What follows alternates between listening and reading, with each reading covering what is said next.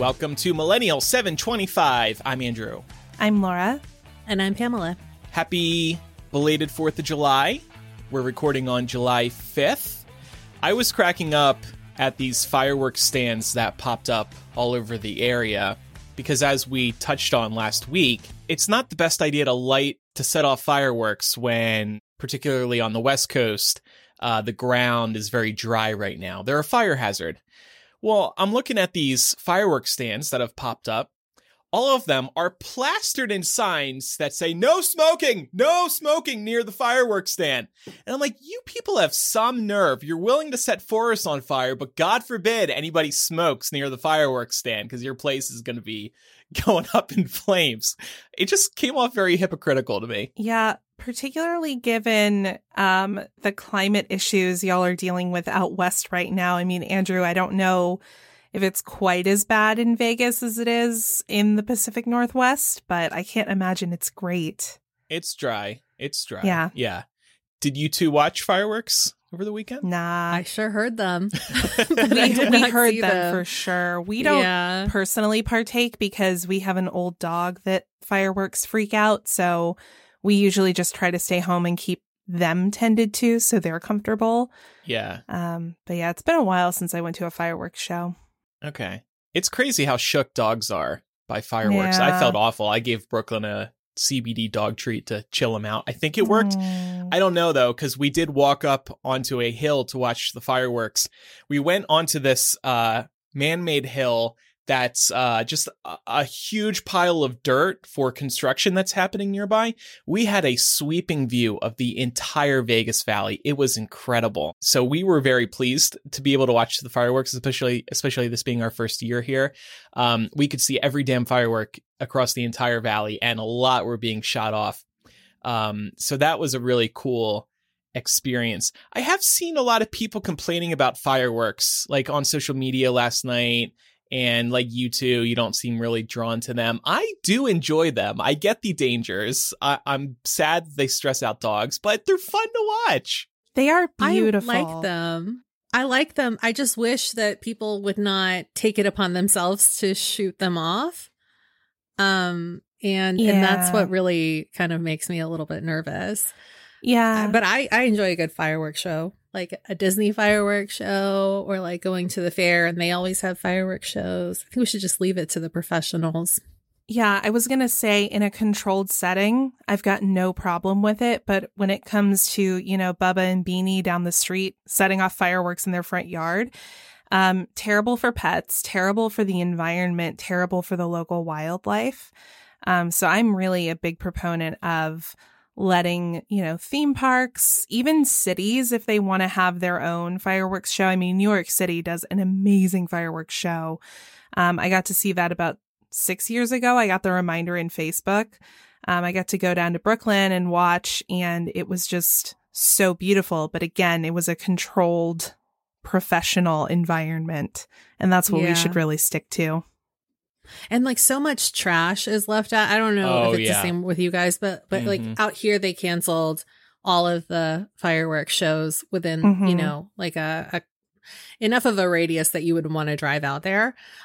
Probably partially because they're still a little bit nervous about, the COVID variant, but also just because of the drought and it's been windy and hot. And I think that just really emboldened people to buy their own. But I was driving to the grocery store this morning and it's just like such a mess. So in addition to, everybody deciding they're going to do their own fireworks show, I just really wish that my neighbors would pick up after themselves if they're going to do it at all. In my neighborhood, too, when I was walking Brooklyn this morning, the trash was everywhere.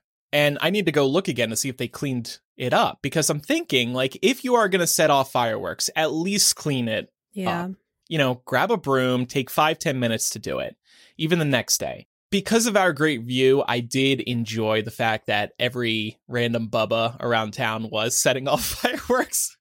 But in normal years, yes, I'm not a huge fan of that. But last night, really enjoyed it. Me and my hard seltzer and my drone really enjoyed it on Pato. Speaking of things up in the air, this broke a little over a week ago now, but we haven't gotten a chance to talk about it yet. There has been a new report released by the U.S. government about UFOs. This report says no signs of aliens, but 143 mystery objects are still unexplained. The study is part of the most significant public efforts so far to deal with decades of speculation, rumor, and unhinged conspiracy theories about UFOs. Some of the most intriguing cases come from Navy pilots who reported seeing UFOs and filming some of them off the East Coast of the U.S. over a period of months in 2014 and 2015. The pilots, including some who have spoken publicly, say the mystery objects moved with exceptional speed, agility, and acceleration that they had never seen before, and in some incidents, the pilots said the objects were went underwater. So they flew from the sky down into the water. I find this report fascinating. I think these are aliens. I think they're aliens, and I think they're purposely avoiding us. That's the thing. Some people say, well, if aliens were real and they were actually here, we would see them by now. Maybe they're purposely avoiding us. I mean, I would avoid us too. We're kind of awful. For real. They're probably so advanced that they don't even want anything to do. Like, what are they going to give us? Nothing. Yeah. We're just going to take everything. Yeah. Right. No, and we're going to freak out. I'm with you, Andrew. I've believed in aliens for a long time. I think that it's really probably, there's a lot of hubris, I think, in the thought that human beings on Earth are the only intelligent life in the galaxy. Like, no way. No way. But I also don't think that any other intelligent life in the universe gives that much of a shit about us, because think about it. Think about how vast and endless it is. There's probably way bigger fish to fry than us. Right. They're just watching us down here have our dumpster fire on Earth, and they're like, well, okay, Earth will probably take care of that problem. Yeah. We're just going to leave that alone. Yeah, like I don't believe in, I don't know if I believe in little green men, you know? No. So to speak. But it just seems impossible to believe that we're it. Right. There's no way. You know? Yep. There's no way. Maybe in our in our galaxy, perhaps, or in our solar system. Yeah. But not in like the entire galaxy. Great beyond. Yeah. I mean, the thing it's that gets me, endless. Right. Mm-hmm. And the thing that gets me is that some of these UFOs were reported by pilots. This isn't Laura stepping out in her backyard high one night and thinking she sees something when it's just a balloon. You know, these are pilots up in the air and they see something. So that's what gets me about this. And there is video. You can take a look for yourself. These videos aren't crystal clear, but they're better than they used to be.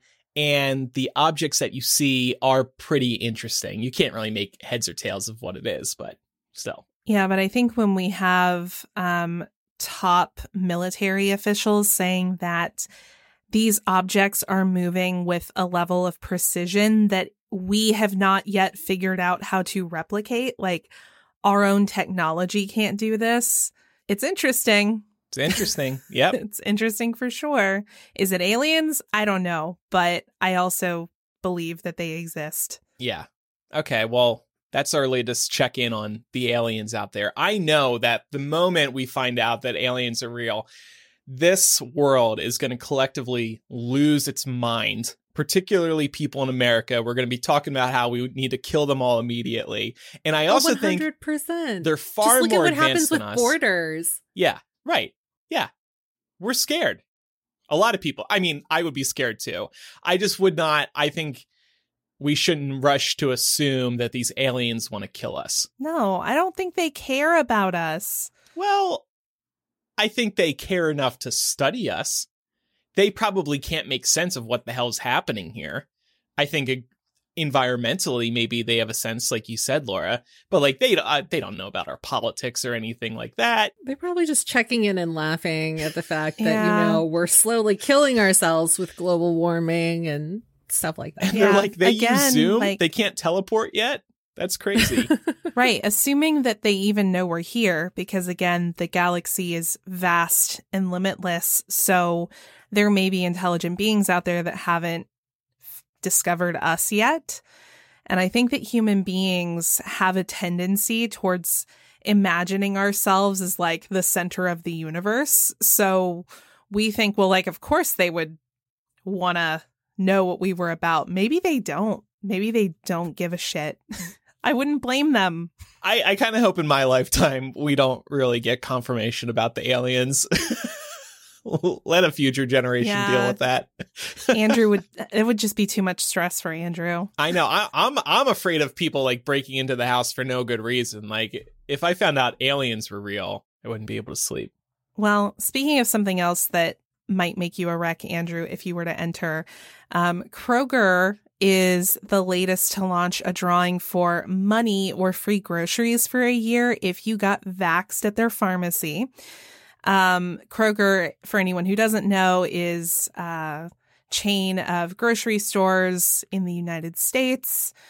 I got my vaccination there, which is why I know about this, because they texted me the other day being like, hey, like, thanks for getting vaxxed here. Enter into our COVID sweepstakes. And I was like, oh my God, I can't believe this is where we are as a people. It's so sad. But I also think it's a lot of fun to talk about what we would do with $1 million, because that's what Kroger's giving out. They're giving out $1 million to 5 lucky winners and free groceries for a year to 50 other winners. So today in After Dark, we're going to be talking about what we would do if we won one of these COVID sweepstakes that's going on in the States. And what we would cook if we got free groceries for a year. I don't know if I want free groceries for a year from Kroger. Why? You can get good quality food there, I'm sure. No, there's stuff, but again, Publix is just superior. And at like the Publix deli, Publix fish counter, like all of it is superior. But, you know, packaged stuff, I would go to Kroger. The Publix fish counter. That was very specific. Yeah, they've got like a seafood counter. Yeah, okay. Yeah, cool. Andrew's like, let me just humor her. I don't like seafood, so. Oh, that's right. Yeah, that's I'm really right. lame.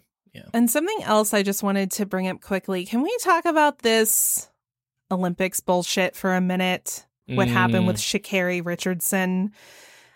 She was disqualified from running the 100-meter race because she tested positive for THC, which is the chemical found in marijuana that gets you high.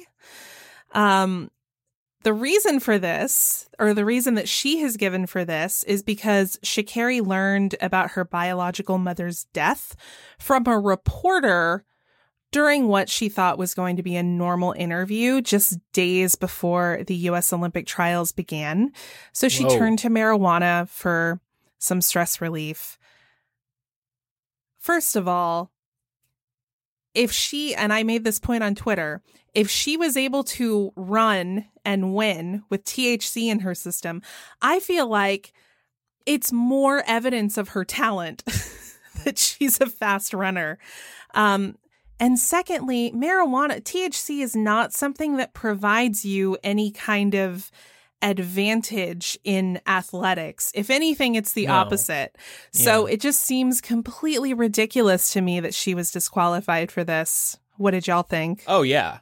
It was so disappointing to see, and an ugly reminder of how so many react to drug use in this country and in this world. Like, who cares?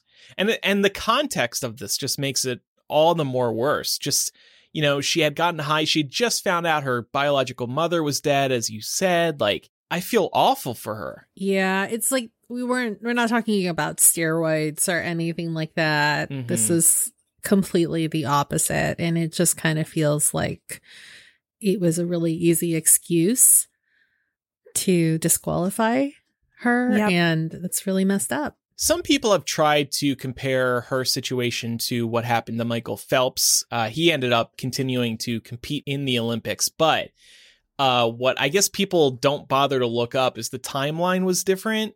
The Olympics were starting several months after he was caught with the marijuana.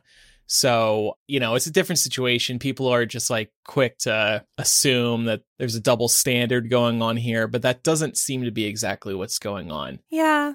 Nonetheless, she shouldn't have been disqualified. Well, I also think if people want to try and make comparisons between this and the Michael Phelps case, when did that happen? It was like 2009. We're in 2021. Right. Marijuana legalization has increased significantly since 2009.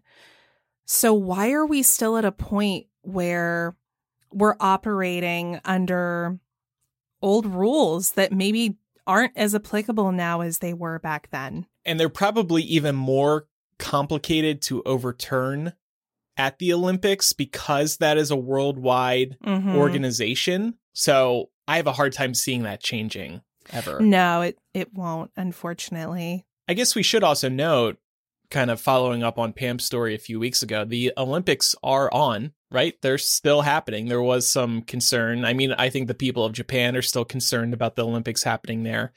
But they are going to be happening. I don't know if I'm going to watch. I need there's just so much to watch. It's kind of overwhelming. Yeah. I usually tune into, for summer, I'll tune into gymnastics because I enjoy that. Okay. But I don't watch like the full event. And that's only if I'm around, because the thing is that you kind of have to go on their schedule. It's not really like it's a primetime event for a lot of this stuff. So right. I guess some of the bigger, more popular sports are like gymnastics, maybe. Swimming obviously is very big. I think I've watched swimming in years Depends past. on time zones too. Yeah, swimming is fun. Mm-hmm. All right. Also, I just wanted to mention that we did discuss Bill Cosby's overturned conviction in our latest breaking news installment. That's available to our Bay patrons. We were all very shocked and disappointed, just like everybody else was. And now I'm seeing, I don't know if I can believe this, but apparently he's thinking about going back to doing stand-up comedy events. The dude is old. I think he can barely walk. I do not see that happening at all. But if he did, I think he would face a lot of backlash. Maybe he'll become one of these celebrities who has a weird Twitter account where he just posts videos instead of actually writing out tweets. Kind of like what OJ does, actually. Yeah, and I think Kevin Spacey kind of does that too. Yes. He returns every Christmas. So anyway, that was very, very disappointing. All right. Well, jumping into pop culture, I had a question for y'all because I was reading a couple of articles about this. I'm interested to get y'all's take. Is Steven Spielberg a hypocrite? So I ask this because back on episode 509, Pam told us about how Steven Spielberg had championed a rule change that would have prevented streaming outlets from submitting their films for the Oscars. This was after Netflix's Roma took home 3 wins and earned 10 nods. At the time, a statement from his reps said Steven feels strongly about the difference between the streaming and theatrical situation. He'll be happy if the others will join this campaign when it comes up at the meeting. He will see what happens. Sources then close to Spielberg deny that he ever tried to bar Netflix from eligibility, and he also later clarified his stance in a statement to the New York Times. I want people to find their entertainment in any form or fashion that suits them, he said. Well, now Spielberg's Amblin partners and Netflix have struck a deal that will allegedly have Amblin producing multiple films for Netflix per year. Ooh. What a shift in philosophy. Am I right? Oh, yeah. I think what shocks me most about this is presumably he's going to want these films that come to Netflix to be considered for the Oscars. Right. So these comments have aged very poorly, and they're not even that old. No, I guess this is a form of entertainment that suits him now. So, to answer your question, he's definitely a huge hypocrite now that he could potentially benefit from this 100%. Because you're right. This was only Roma was up for the Oscars about 2 years ago now, maybe only. That's nothing. And they were going to be voting on these potentially new rules last year because of, the Roma stuff. So I don't know. Yeah. And I was reading a New York Times article about this. It was actually the same one that he gave his clarifying statement to. But it talked about how he was supposed to be at that meeting of the MPAA, I guess it was, and raise this issue. And I guess he ultimately didn't end up showing up to that meeting. So I don't know if he just got enough backlash from it that he decided to back off of the issue, let a little time pass, and then sign a deal with Netflix. But that's kind of what it seems like happened. Yeah, I mean, also money. It was probably a very attractive offer for him.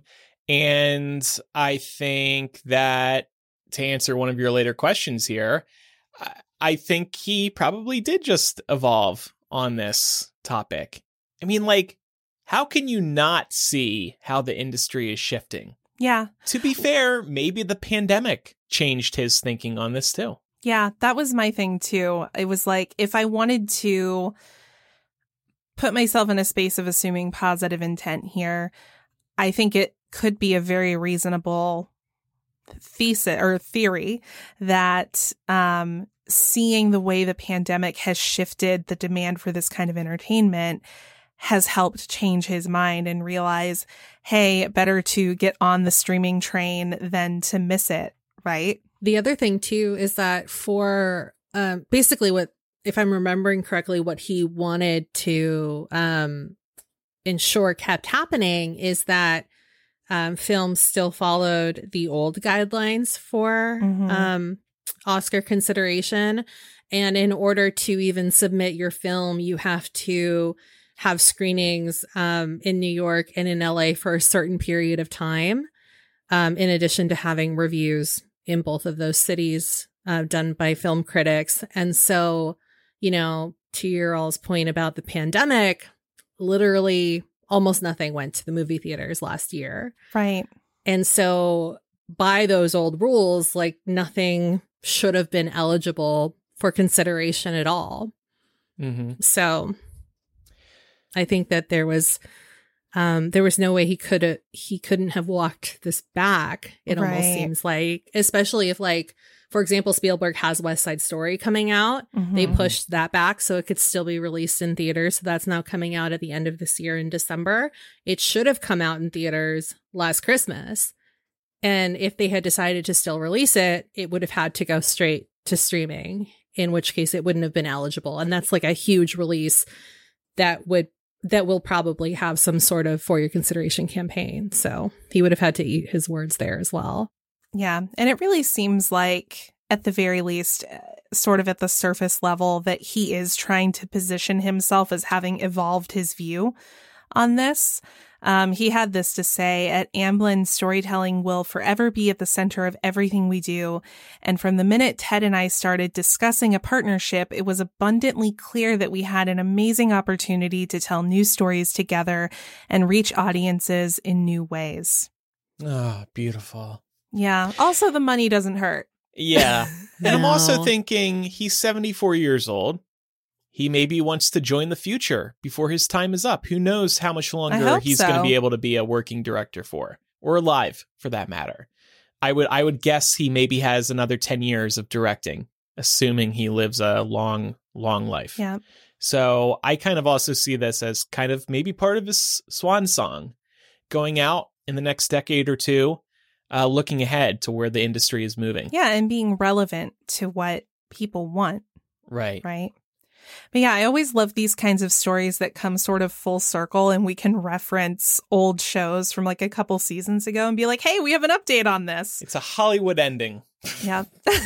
Maybe he got addicted to Mandalorian and WandaVision over the past year, and he was like, damn, I want to be a part of streaming. This rocks. I know. And maybe he got really into Bridgerton and Stranger Things. I bet he loves that show. Oh, yeah. Well, I mean, Stranger Things, I feel like, is a love letter to a lot of different genres, but I feel like in particular, some Spielberg-inspired content for sure. Yeah.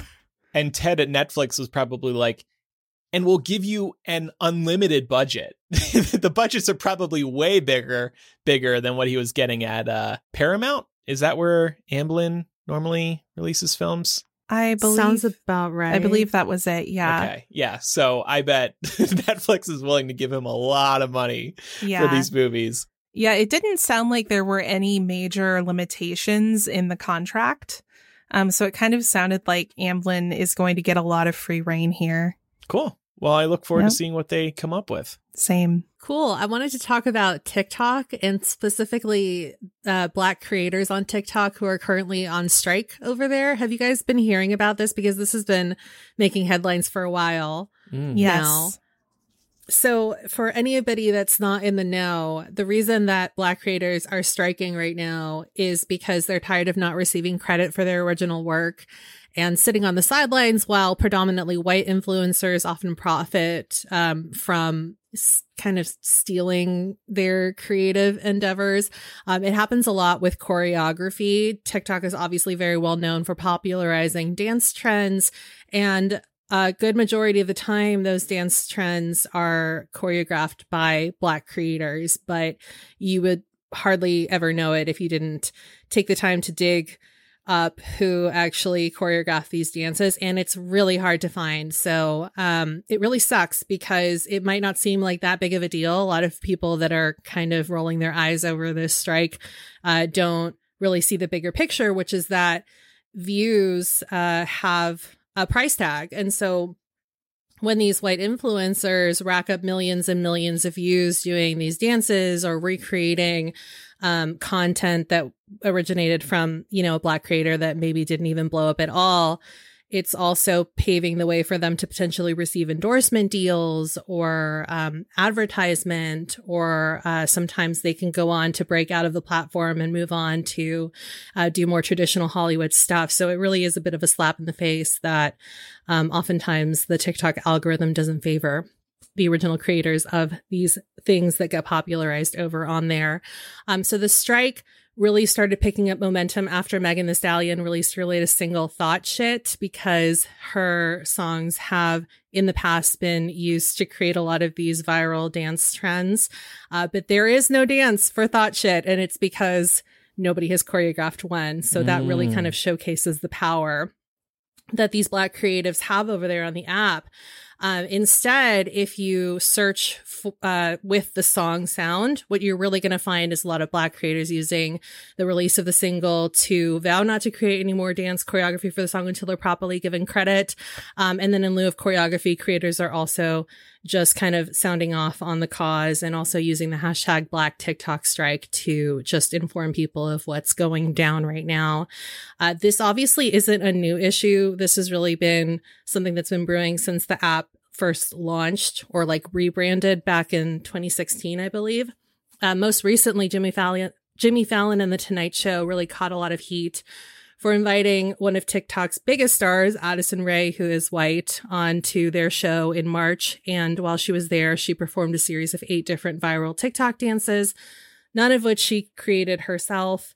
And there was no credit given to the original choreographers on The Tonight Show. Later on YouTube, they added the names in the description box, but most people don't really check that.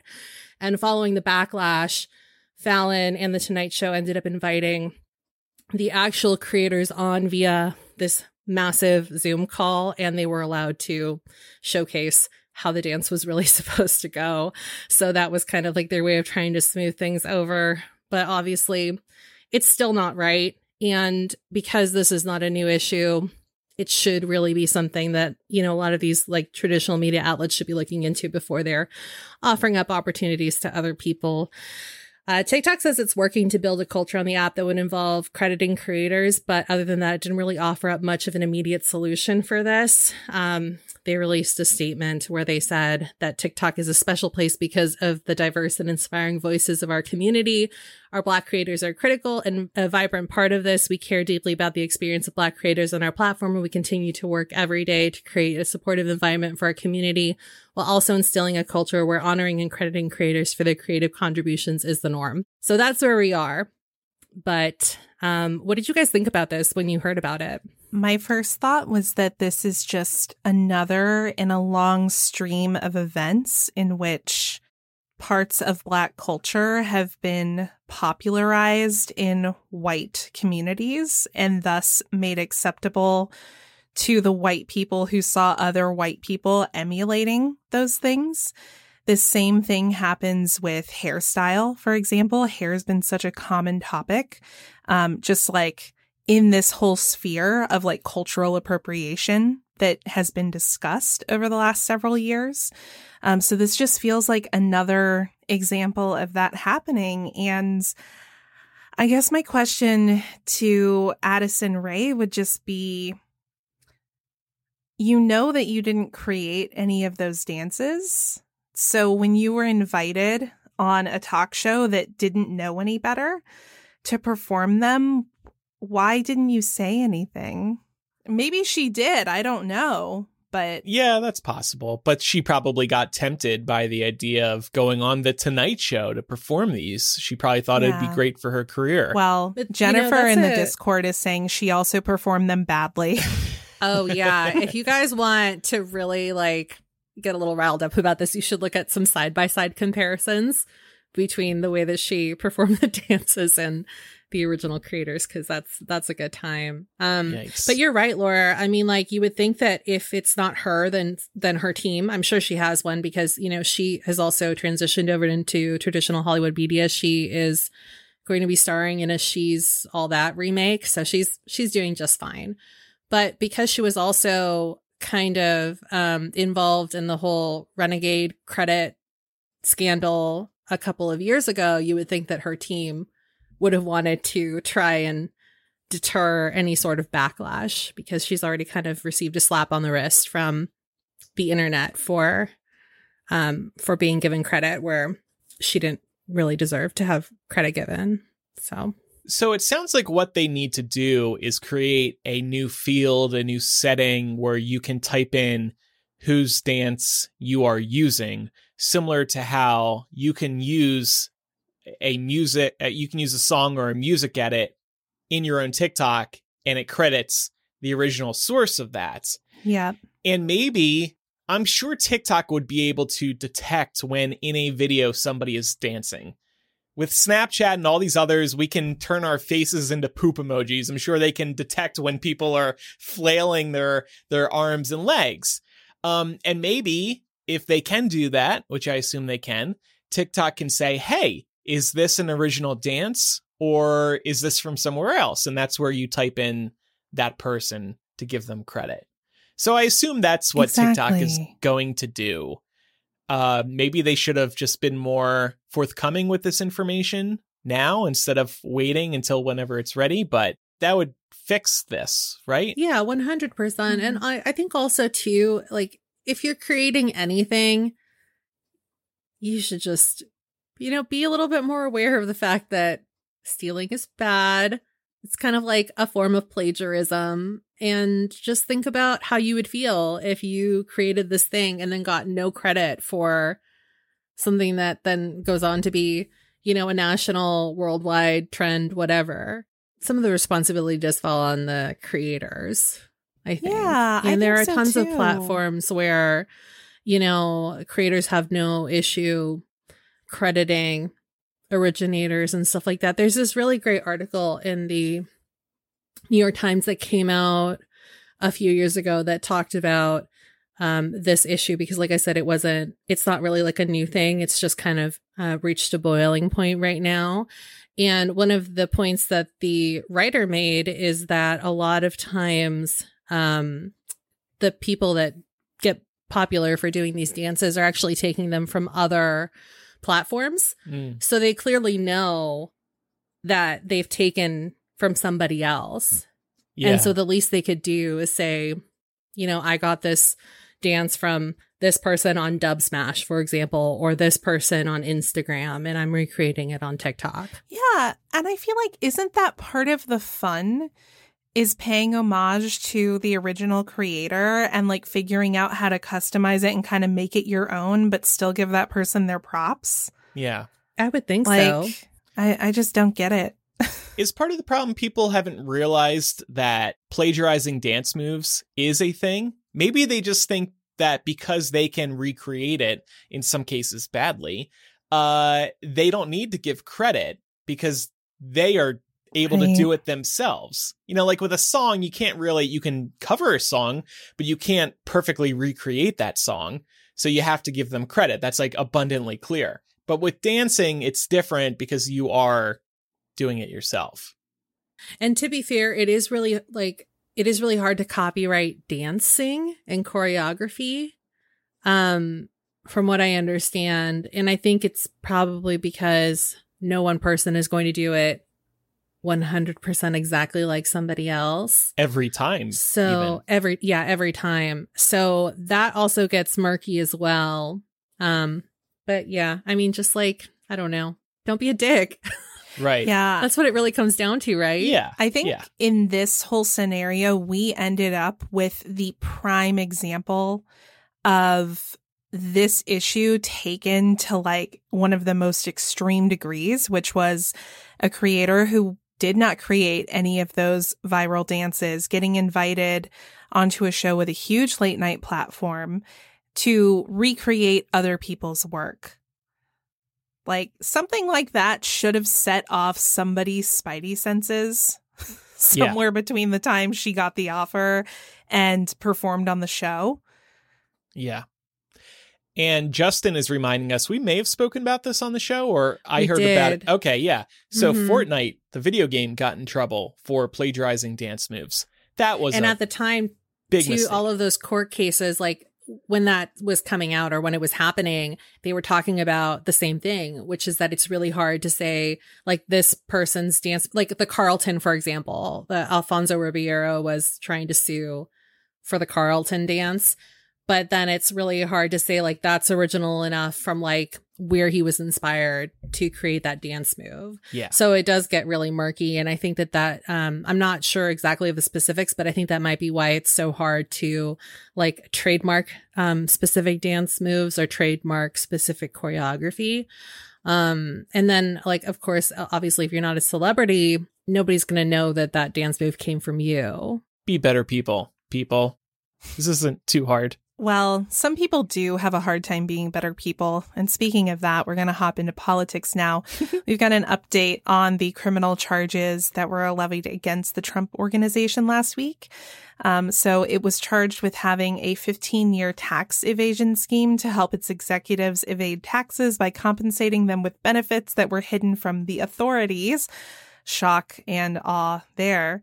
CFO Alan Weisselberg has been accused of avoiding taxes on $1.7 million in perks. The indictments described a, quote, deliberate effort by senior executives to underreport their income in concert with the Trump organization. In Weisselberg's case, the company kept his benefits off the books, but they kept a record of them in a spreadsheet. Oops. Which, like, LOL. I like, what a boomer thing to do. Anyway, some of the perks that he received included things like luxury cars, apartments, private school tuition for his grandchildren, and more. So nothing that's shocking here. I feel like this is like with anything else related to Trump. It's all stuff we knew already. This is just confirming what we've already known for a very long time.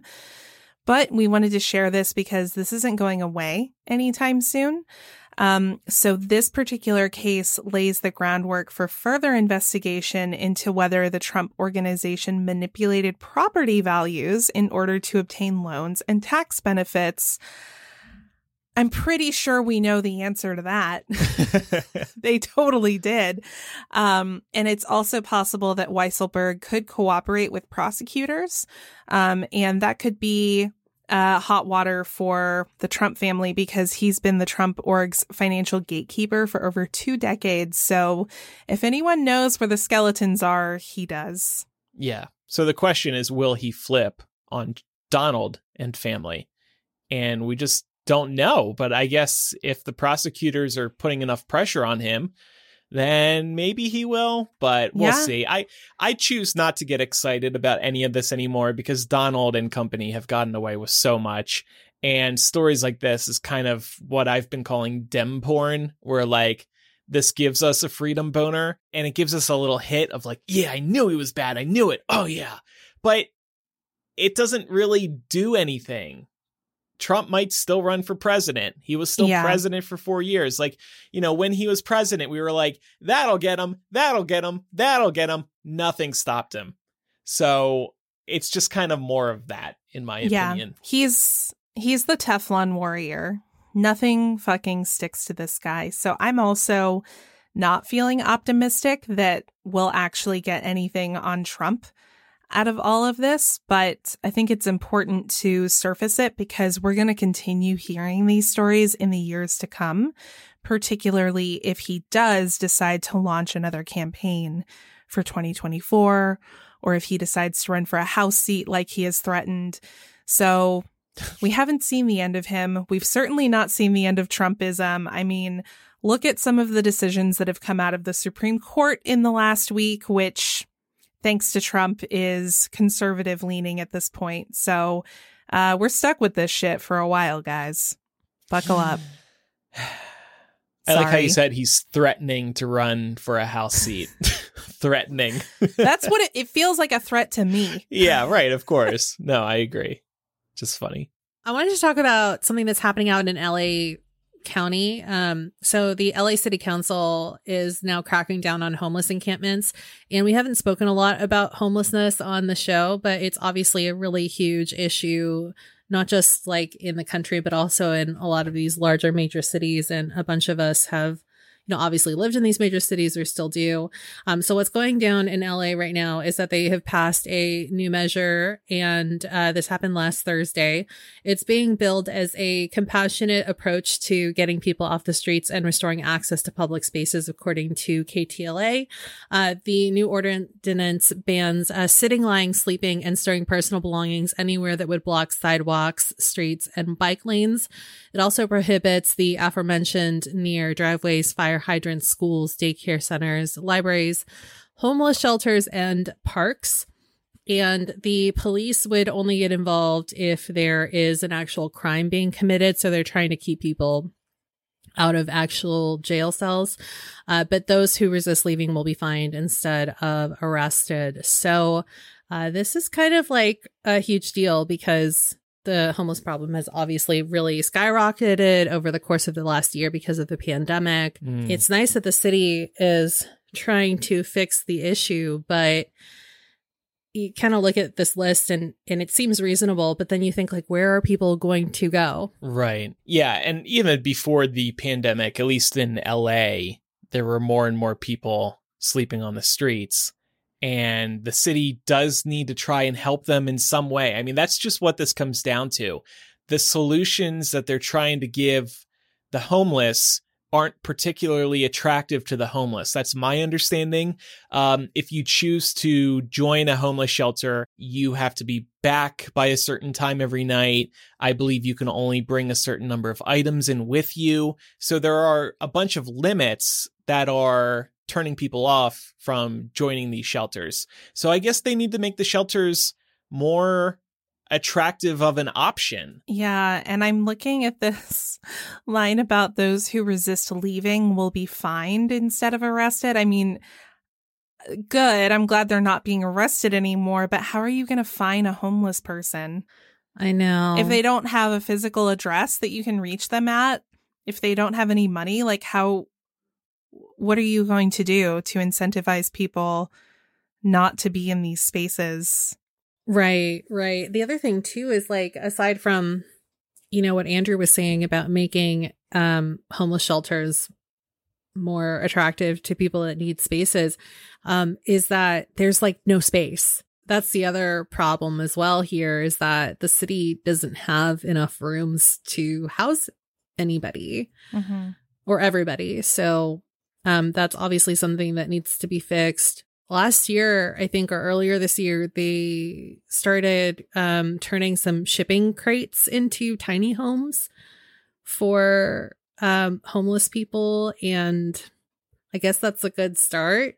But it's clear that, a lot of these urban areas are really struggling with how to deal with an issue that is just getting worse. And these cities could buy up old buildings that are no longer used and convert them into shelters. I mean, I think there's been examples of like hotels going under that are now sitting dormant That's a perfect example. Or malls. Some of them are closing down permanently. Convert them into, A, affordable housing, but that's a whole other conversation. Or B, homeless shelters. There are options. It's just a matter of these cities deciding, okay, we actually are going to make a huge impact. Yeah, and do so with human dignity. Mm-hmm. I think that's probably one of the issues that I would have to imagine comes up for someone. Like, if I'm being told, hey, there's a space where you can go, but there are all these rules attached to it, and it feels to me like strings are attached to it. To me, that just feels like it is lacking in human dignity in some ways. And I genuinely believe that the effort behind creating a homeless shelter is probably a good one, but we just have to make sure that we remember that these are people that we're trying to, first and foremost, make sure are cared for, rather than viewing it as, oh, this place is a receptacle for the people that we don't want to see in our city. Right. It's two very different approaches. And it often does feel that way. I don't think we talked about this, or maybe we brought it up briefly, but, you know, even something like LA clearing all of the homeless people out so that they could host the Oscars at Union Station, or like San Francisco loves to do that as well, when there's like major events happening in the city. And it just, it really does feel, or it seems very dehumanizing to just kind of like push people that are really struggling to the outskirts, and then later on they just push them back, or they push them to a new area, and it's not really solving the issue. It's just kind of sweeping it under the rug. Agreed. Okay, so we are now joined by Tiara. Welcome, Tiara, to the show, one of our Bay Level patrons. Yes, hello, everybody. Hey. Hi, how are you doing? I'm super sick. Oh, no. Oh, no. Yeah, I actually got back from Chicago yesterday because I was on vacation, and I came back and I woke up and I was really sick. So, Oh, well, thanks for joining us anyway. yeah, I tried to nap most of the day, so I had energy. Okay, good. So tell us about yourself and what you do. Yeah, so I basically started a YouTube channel back in 2017, I believe. And I don't do that full time, though. Unfortunately, it's not my full time yet. And I have been really passionate about fashion for a really long time. And I started on Instagram, and then I realized that Instagram was not necessarily the platform that I wanted to be on. So I switched over to YouTube. It's been something I'd wanted to do for over 10 years. And I was too afraid to put myself out there, because, you know, people can be really mean and vicious online. I'm sure you guys well know. Mm-hmm. And so I basically one day woke up and said, fuck it, I'm going to do it. Love that. And I invested some money into a really nice camera and a microphone and all that. And it started small, and then it got bigger and bigger and bigger. And now I have a pretty good size following on YouTube. And then I transitioned over to TikTok, and I have an even bigger following on TikTok. Oh, I didn't know that. Nice. That's awesome. Yeah, I do mainly fashion. That's kind of my thing. I am trying to figure out whether or not I'm going to branch out and do more like lifestyle vlogs and stuff like that, because it's hard to put out consistent fashion videos when a lot of it you're paying for yourself. Yeah. So it's kind of expensive. So that's kind of well, I'm really lucky that now companies start sending me clothes to review. So that's been really helpful. Heck Hashtag yeah. influencer. Look Love at this, that. 80,000 followers on TikTok. A little bit of imposter syndrome, I'm not going to lie. Yeah, I understand. We understand. Well, thank you again for joining us and for that rundown. I know you were interested in talking about American clothing sizing for women and how current standards leave certain size ranges underserved.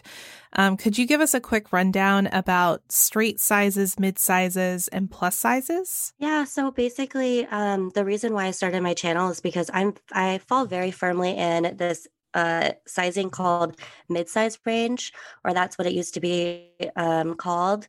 So you have straight sizes, which is usually about a 0 to 8. And then you have these mid sizes, which start 10 to about 16. And then plus sizes start from 16 and up. It's kind of an outdated way of saying it, but that's how I still look at it. And a mid-size range falls from a size large to usually a double XL is a pretty standard clothing. And if anybody has ever gone to a store who's above a medium, knows that it's almost impossible to find larges. And then for plus size stores, it's really almost impossible to find like the smaller sizes in those stores. And that's why this mid-range area is so difficult to fit. And it's kind of, I think it's like weird because a standard American woman is a size 16 and usually a large to extra large. And that's why it's such an underserved industry because I have literally, when I was at my thinnest, I was a size large, and I've gained weight and I'm still only an extra large. So it's just it's like this weird place to be. So you touched a little bit on the difficulty for finding these sizes when you're not of a straight sized, size. But can you maybe elaborate a little bit more on that and talk about how also the inconsistencies between different brands and their sizing kind of plays into that?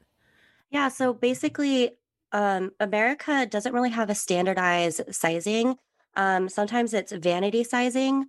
So a lot of times like plus size industry does this where if you go into Torrid, their sizes aren't the normal sizes. They start at like a 1, 2, like a 0, 1, 2, 3. So it's really hard to pick your size because it's not a typical 10, 12, 14 or whatever. And the thing that women's sizing does that men doesn't do that men's sizes do is that a lot of times men's sizes go based on measurements and women's sizes don't do this. So that means that every brand can basically make up their own sizing. Like you can get a size 12 at 4 different stores and every single one of them are completely different, which is so frustrating and incredibly challenging. And it's something that really irks me because there have been many a time where I am such a normal, average size, and I leave the store or the mall absolutely in tears because I can't find anything that fits me. Yeah, I'm so glad you brought this up because I have absolutely had the experience of generally knowing what size I am and going shopping.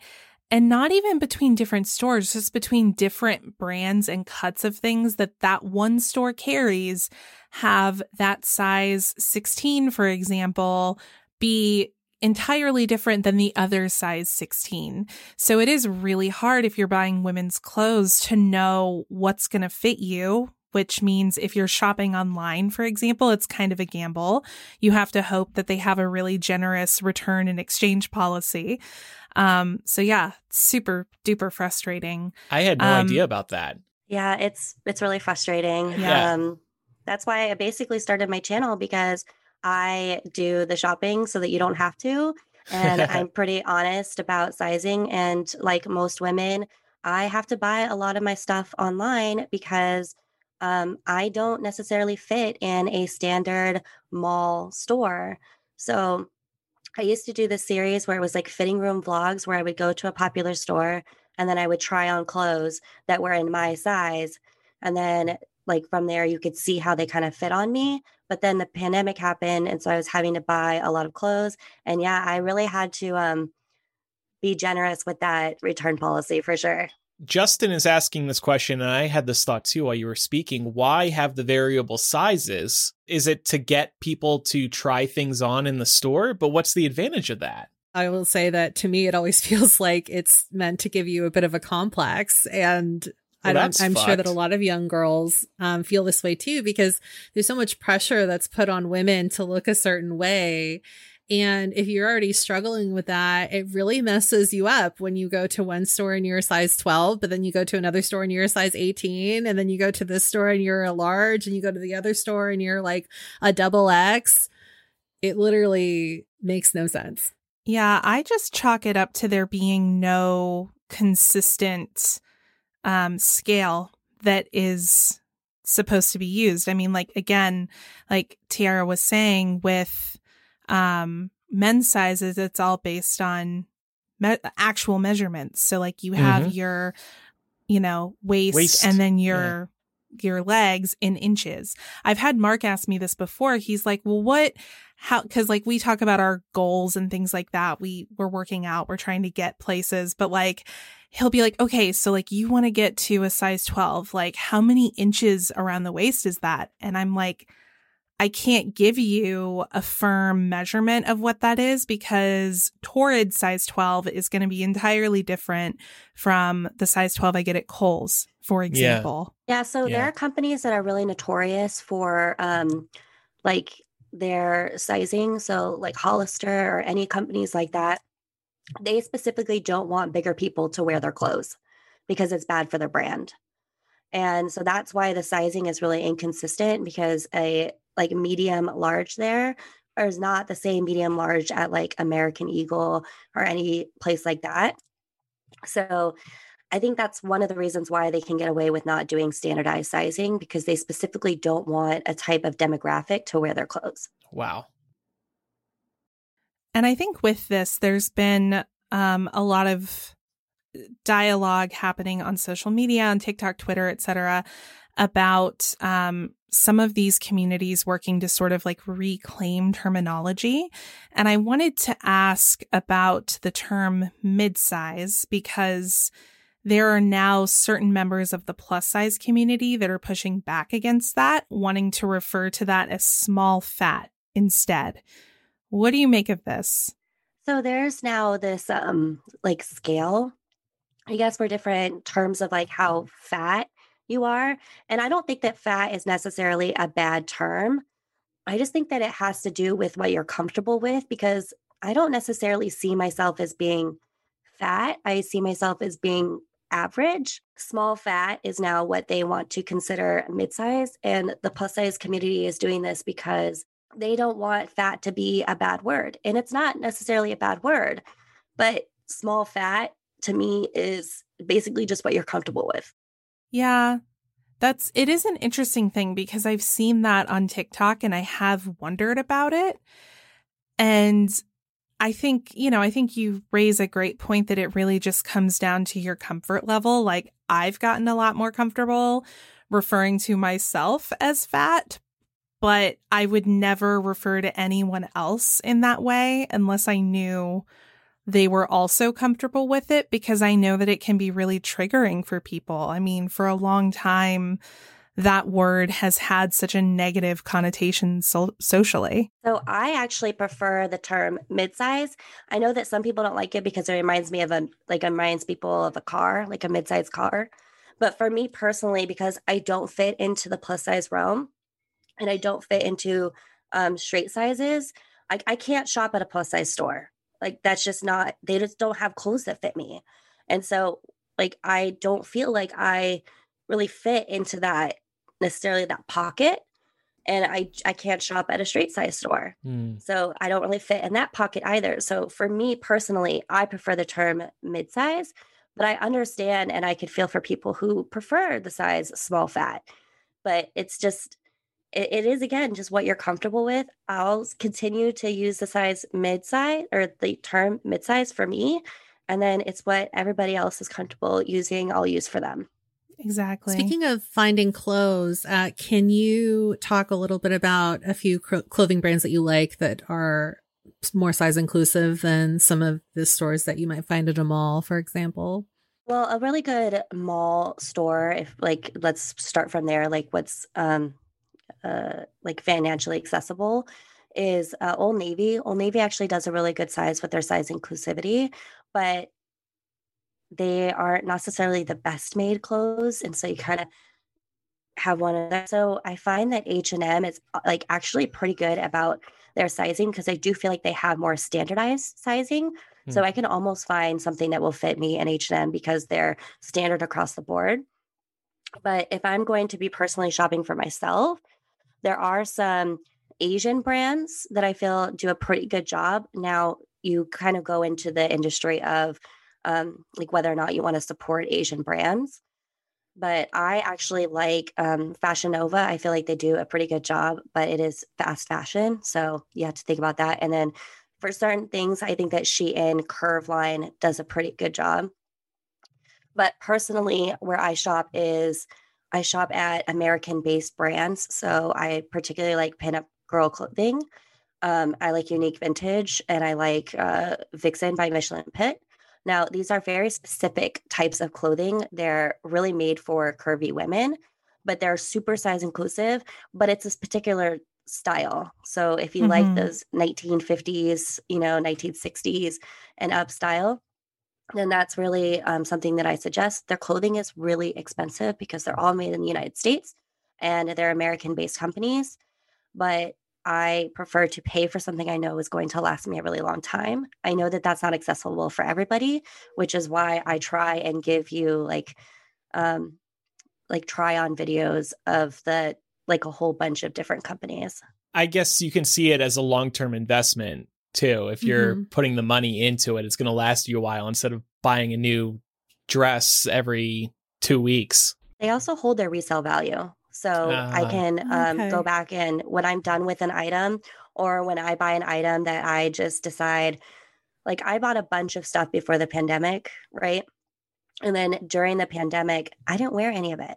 So then kind of it goes to this whole thing of, well, I'm not going to wear this stuff. And honestly, I'm not sure if I want to wear a super tight fitting dress in my post-pandemic body anymore. And so I can really easily resell those clothes, which is, again, part of the investment because they hold their value. I had a follow-up question since you were talking about pricing, but and maybe you don't have the answer to this, but I'm curious about why it is that plus size clothing often in stores is way more expensive than, like a straight size clothing would be. Like even with something like Torrid, where the quality seems comparable, to something like Forever 21, for example. They charge expensive prices because they can, because there's not a ton of options on the market.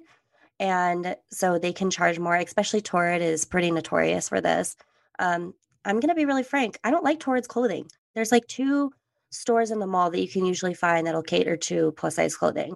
Lane Bryant is one of them. And that kind of caters to an older woman. So usually, like in her mid 30s to up or whatever you like that particular style, or you have Torrid. Those are your 2 options.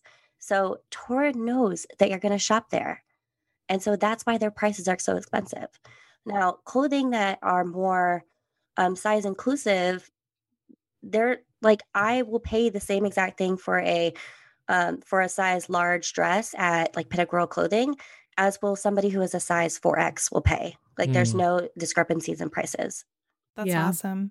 Something, I'm so glad you brought up the Torrid example because they kind of make me crazy. I do go there sometimes and I will buy certain items, but sometimes I feel like it requires a lot of searching to find something that I actually like there. Because it's like, one, I don't want something with rhinestones plastered all over it. And I don't want this huge, ugly ass floral print. Something that drives me insane about plus size clothes is that it's like, it all looks like Hawaiian shirts to me. And there's like no structure a lot of the time in these clothes. It's just like flowy all the time. And it's like, no, maybe I want darts. Like I want some structure to my clothes. Just because I'm a larger person doesn't mean that I want to wear a sack. Yeah, in Torrid in particular, they don't necessarily, I feel like they design for a very specific plus size woman. So somebody who has a large belly, bigger hips and a large butt. That's not a lot of people's body type.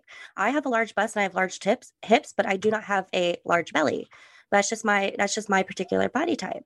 And there's a lot of plus size women out there who just don't have large busts or they don't have a large belly. And so they still can't shop at Torrid, even though it's one of the few options that they have. And yet Torrid like price gouges like crazy. Yeah, that drives me nuts. I feel like we kind of started getting into my next question here, which is what things or what boxes do we look for brands to check in order to be considered size inclusive?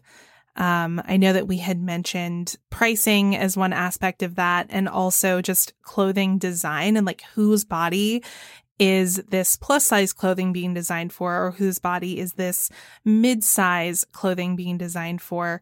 But is there anything else that Pam or Tiara that y'all would include? For me in particular, I would include style, because I feel like a lot of times people expect that if you're plus size, you aren't allowed to have a style. And I think that that's completely false. I like to see a company that is size inclusive, that if they have like an item that is for a straight size, that the item comes then in a, you know, in one of the larger sizes. Like, to me, that's important, because I feel like everybody should be able to pick their style, and not everybody needs to wear flowy dresses because they have a tummy. Like, you don't need to hide your tummy. Like, who cares? It's what you feel comfortable in. Mm-hmm. Yeah, style's a big one for me. I also wanted to just give a shout out to ModCloth, because I really appreciate that you can buy, you know, this, like if you and a friend were a size 2 and a size 20, you could both buy the same dress, and there would be like, you know, no differences in the general style of the dress, you know, aside from the fact that one would be bigger. And so I do appreciate that. But yeah, I definitely have, you know, certain cuts and stuff like that I prefer. And so anytime that a store features those cuts in something that will fit me, that's usually where I'll go. Mm-hmm. Yeah, I think that that's a really good point. Like, it's just, I just think it's so frustrating, because it's honestly not that much harder. Like, they have to make a new pattern, because you can't just take a straight size and then just up the size. You have to make a whole new pattern. But it's worth it if you're, because they're basically isolating an entire population of women. I mean, I only have like, I honestly don't know very many women who fall into a medium or below. Like, a lot of my friends are in a large and up, and I feel like they're completely isolating this entire population because they don't want to be seen as size inclusive. Or if they are size inclusive, it's fake. I mean, let's be honest, like Forever 21, size inclusivity, you can only buy, I mean, very few locations actually have the plus size in the store, and it's almost always super ugly. And I feel like a lot of these locations, if they do have a plus size section or anything that's beyond straight sizes, they hide it in the back. Yeah, I was going to say. So embarrassing. Oh my gosh. And It's especially really if you have to embarrassing. ask for something and they'll be like, oh, we keep those sizes in the back. Like, it's some shameful thing. And I'm just like, oh my God, please, can I just live? That's ridiculous. You know, Macy's does this too. And I don't know if it's all Macy's, but Macy's in San Francisco, they have like a huge 5-story one. They have an entire floor for women, but the plus size clothes for women, and it's always the same brands, is on a completely different floor. And I've never really understood why that needs to be the case, because you sell Levi's for women on, say, the second floor. So why don't you just put the plus size Levi's there too, so that you don't have to go searching for it on a completely different floor? Or my favorite is when I ask for a size extra large and they tell me, oh, we only have those online. Yeah. What? Mhm. Yeah. Why have it here? Like, why say that you have a plus size section Yeah. and you don't even have like a size extra large in your store? That seems Yeah. ridiculous to me. It's the same with, I don't have this problem, but my mom is she wears a wide shoe, and she can hardly ever find shoes that she can actually try on in the store. And I know that's a problem also for women that are, you know, larger bodied. Mhm. Sometimes their feet are larger too. And it really sucks that they just can't go to a store and, you know, try something on to see if it'll fit. Everyone needs clothes. Yeah. If you know, they don't have XLs available because it's a storage issue, maybe, how about just having less variety of clothes? Because, like, if I go into an H&M, women get an entire floor and then men get like a little corner in the back. Maybe there should just be less variety so they can store more sizes. I don't know about you guys, but every time that I go shopping, there are like 15 extra smalls. 15. And then there's like 10 smalls and then 5 mediums and no larges ever. In other words, Yeah. now is that As you because know- nobody's buying the extra smalls or because they're not stocking the larger sizes? I always They assumed don't stock the larger sizes. That's crazy. Oh. See, I always assumed that people that were also like larges or extra larges just got there before me. That's what But I would have guessed. It's probably just that they don't order them, right? It's because they don't order them. And the way that I know this is because my daughters, so my husband has daughters from a previous marriage, and they are both extra smalls and smalls. So we have like the complete opposite problems. Even them, like we go into the store and there's like 15 items that they can try on, and I have none. None. And I'm just like, how many people are size extra smalls? Like, how many people? Yeah. Like, it makes no sense to me. It's because they don't stock them. Yeah. And especially with where we are, I mean, it's not even just an American thing at this point. Like, globally, people are getting bigger. So you really do have to question and ask, like, how, like, who are we catering to here? Especially considering what our population looks like. So I lived in Germany for a year, and I had to go shopping there for winter clothes because I'm from California, and I literally came to Germany with a pair of Vans and some jeans. So I had to go shopping for winter clothes, and my hips at the time were 42 inches. Now, Germans generally are bigger people. They're tall, they're usually a little bit more of like a wider body type than me, who's pretty short and super curvy. I could not find a single pair of pants that had a 42-inch waist. And they do sizing by inches or centimeters for them. And I just couldn't find anything. And I'm just like, so this is like clearly a global problem because I'm in Germany and I still can't find clothes that'll fit me. And I was 18 years old, 18. So I was like at least 50 pounds lighter than I am now. Mm-hmm. Right. I don't know if there is, but is there anything that people can do right now to encourage brands to be more size inclusive and try and sort of solve this issue? I mean, I guess it's that what you could do is just start shopping at the companies that have size inclusivity and, try and invest a little bit of money in your clothing for brands who are, making the effort to do that. And that's why I started doing it, because I wanted to make sure that these companies that I really liked who are size inclusive continue to get business. So I do spend a little bit of extra money here and there for the the companies that I really enjoy. And I feel like that's what a lot of people can do. I know that Ishaki will make clothes for like any measurements. Like they cut them to your size, and ModCloth does a really, really good job in size inclusivity. So just look up brands who do that. And fast fashion is really killing the fashion industry. So I know that I'm like the one who's like, I buy clothes from every company. I do like, I buy clothes from Shein. I buy clothes from Fashion Nova. I buy all these clothes that aren't considered fast fashion, but I do it for a reason, to show people that they're really not size inclusive. Yeah. Such a good point. It's really hard if you're trying to just first figure out where can I buy clothes that fit me, to then be confronted with the fast fashion issue. So we really appreciate you bringing this to light for us on today's show. Really interesting. And I think it's a very important issue. So thank you, Tiara. And we can find you at Pinup and Fantasies on YouTube and TikTok, where she is blown up. You can find me on Pinup and Fantasies pretty much everywhere. Pinup and Fantasies everywhere. Okay. Yeah, pretty much everywhere. I'm on Instagram, I'm on TikTok, and I'm sure somewhere in there I have a random account that was supposed to be the new social media. Right. You wanted to get in at the ground floor. You want to grab your username. And it never took off. Right. Well, you have the username now, at least. I have Patreon as well. Yeah. Thank you, Andrew. Yeah. But right now it's kind of on a hiatus because Patreon is a lot of work. Yes. It's a lot of work.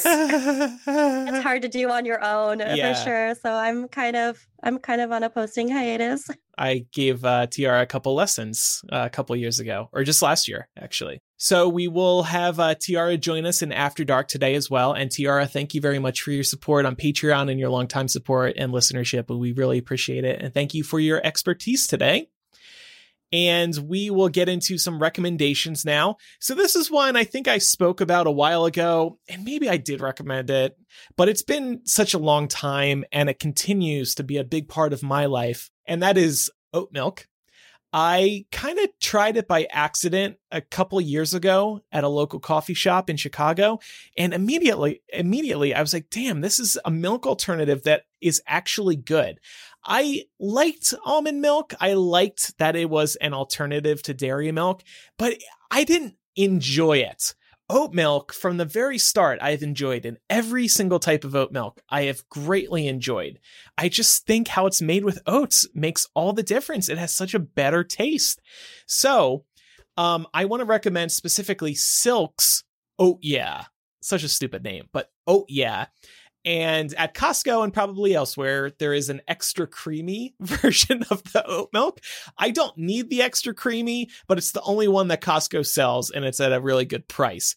But really, any oat milk is very, very good. And everybody's getting in on it. You go to any coffee shop now, even local ones, and I see oat milk, and I cannot have any other type of milk anymore. Like Starbucks, they've had this damn shortage. I started bringing my own oat milk to the store. I'm like, oh my gosh, wow. Amazing. Give it to me black. That. I'm pouring my own oat milk in. Y'all are letting me down. So oat milk, big fan right now. I wanted to recommend a podcast from NPR, Throughline. They're really great. They're looking at historical events through a modern lens to understand how those events have had an impact on our current world. And they're currently doing a series on capitalism, which is super interesting. Highly recommend. I also have a podcast recommendation on the completely different end of the spectrum. There's a show that I've talked about on here before called Dissect, and they have an offshoot podcast now called Keynotes. I really, really enjoyed the first episode, which is called Why Music Gives You Skin Orgasms. It's about the science behind why some people get goosebumps or chills when they hear specific songs, and not only once, but why it continuously keeps happening no matter how many times you listen to that song. It's super good, really well done. They also use some classical examples of songs that have been known to give most people chills, in addition to some newer releases that tend to give people chills as well. So if you're looking for something fun to listen to and you just want to learn a little bit more about music theory and a little bit of the science behind music, I would recommend checking that out. Cool. And speaking of Pam and music and Pam's recommendations, we've been binging This Is Pop on Netflix. Oh, are you liking it? Yeah, it is very good. Isn't it so fun? Super interesting, really too. Like and just it. how all of this history is presented is very entertaining as well. Mm-hmm. And Tiara, what's your rec? So I'm actually going to recommend another creator. She's mainly on Instagram, but she also has a blog. And her name is Fuller Figure, Fuller Bust, all in one word. And she is a plus-size creator who is mainly in the 1950s realm, but she has her own style, and she's a model. But she also, especially lately, has been talking about her struggles with infertility.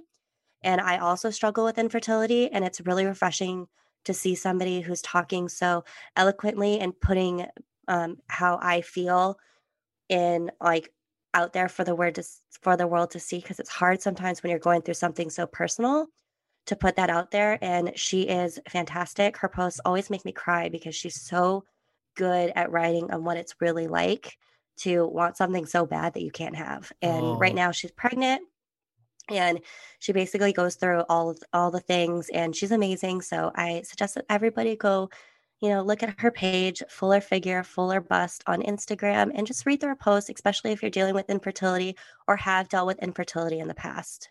Well, thank you again, Tiara, for your support on Patreon. We really appreciate it. We would appreciate everybody else's support too. It does keep the show running. Patreon.com/millennial is where you can pledge today, and you'll receive instant access to lots of benefits, including After Dark. And on today's installment of After Dark, we're doing this kind of pie in the sky. What would you do with the money from a COVID sweepstakes if you got vaccinated, if you were entered to win? Nevada actually is kicking off its COVID vaccine sweepstakes within the next few days. So I got my fingers crossed for a big win. We'll see what happens. If there's no show next week, I won and I quit. No, you got to invest in Millennial. There we go. Yeah, definitely. Andrew's like, no. No, I would in growing the show. And that's what we use people's support on Patreon for as well. So it's greatly appreciated. So that'll be available at patreon.com/millennial today. It's part of Mega Millennial, which is the main show, ad-free with After Dark at the end. So you get everything we have to offer, all of our main show, bonus show content, all in one file. Also, please be sure to follow us for free on your favorite podcasting app so you never miss an episode. If you have any feedback today, we would love feedback about our discussion with Tiara, for example. You can email millennialshow@gmail.com or by using the contact form or anonymous confessional on millennialshow.com. And finally, you can follow us on social media. We are Millennial Show on Instagram, Twitter, and Facebook, and you'll get show previews and more. So thanks everybody for listening to today's episode. I'm Andrew. I'm Laura. I'm Pamela. And I'm Tiara. Bye everyone. Bye, y'all.